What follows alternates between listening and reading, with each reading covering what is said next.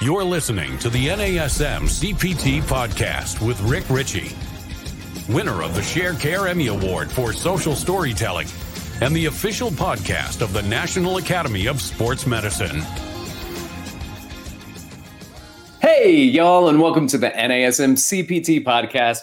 Today, we're going to do a podcast that's a little different because it is my idea personal trainer of the year acceptance speech. So I was blessed to win the IDEA Personal Trainer of the Year award, and I gave an acceptance speech, one at which I was very nervous to give. And my wife, when I told her that I was very nervous about getting up in front of a couple thousand people, which wasn't what I was nervous about. I was nervous about, because when I told her this, she goes, "I don't know this part of you. I don't know you being nervous in front of people."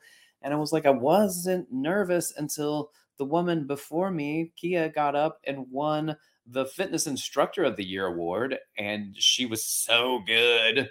She was so charming. She's a fitness instructor. She was so good and great in front of a crowd and just brilliant. And I got nervous because I was going up after her. So anyway, she was great. But then I talked about a few things. I talked initially about thinking that I may have missed this due to canceled flight. But some of the topics that we talked about on the show before, and I think that you will appreciate that.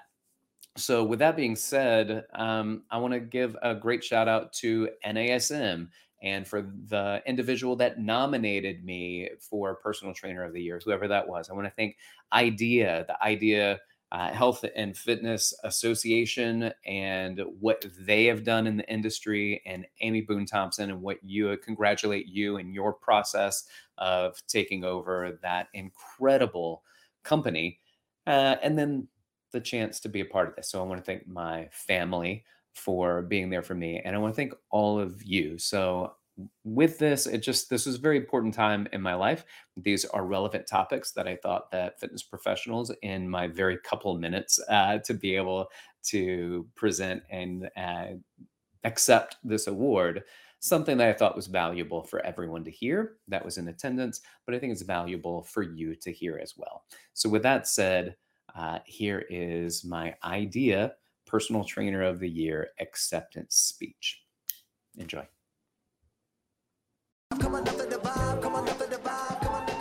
Oh, I love being a personal trainer.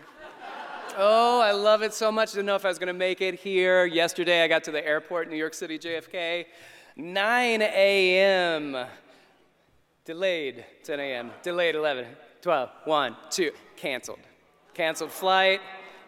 Fortunately, had the app, got on the next flight out. Thank you. I got in here 11 p.m. last night. I'm so happy to be here. Thank you for being here.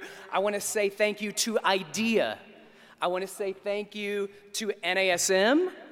I want to say thank you to my friends from Korea that I just saw. Annyeonghaseyo! All right. Okay. Oh, you didn't know I know. I also want to thank my family, who I pumped up coming to this event, and then when I saw the prices of tickets, I said, "You can't come." My family was devastated. I broke the news to my children. They're all in the room on their devices. And my daughter is the only one that looked up. I said, "Hey, kids, we're not gonna be able to get you to Las Vegas." And she goes, "Oh."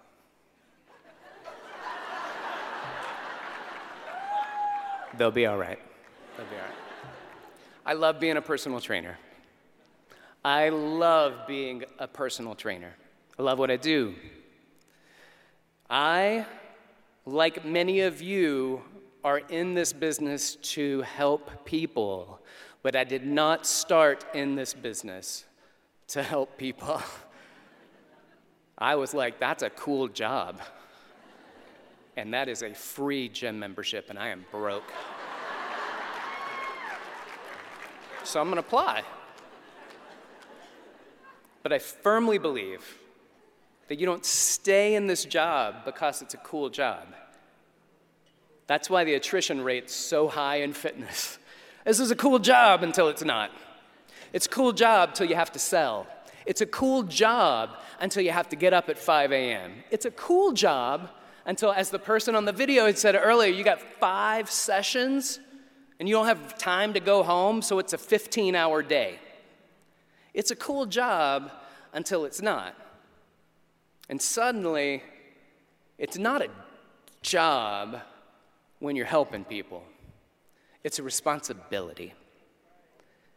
And so, I have a responsibility to help my clients. You have a responsibility to help yours, and it helps that jagged pill of long hours of work, helps it go down. It helps all of that, knowing that you have to sell, that you have to market, knowing you have to talk to people, all the stuff that Amy loves doing. It works. And it's a lot easier to take on when you realize that you're doing it to help people. I also want to say this is very exciting for me because I get to dress like this today.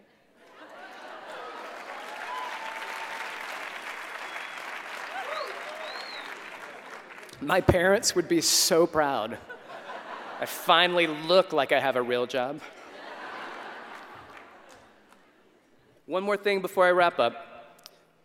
We talk about sacrifices that a lot of us make as fitness professionals, but I want you to remember that your clients make sacrifices to work with you. It's not only because they're paying money to work with you, because some people, like, that's not really a sacrifice, but what is a sacrifice is their time, and they spend an hour with you, but it's a 2-hour endeavor for most people. It takes half an hour to get to you, to change clothes. You do a workout for an hour, they got to go back to work or go back home. It's 2 hours of their day.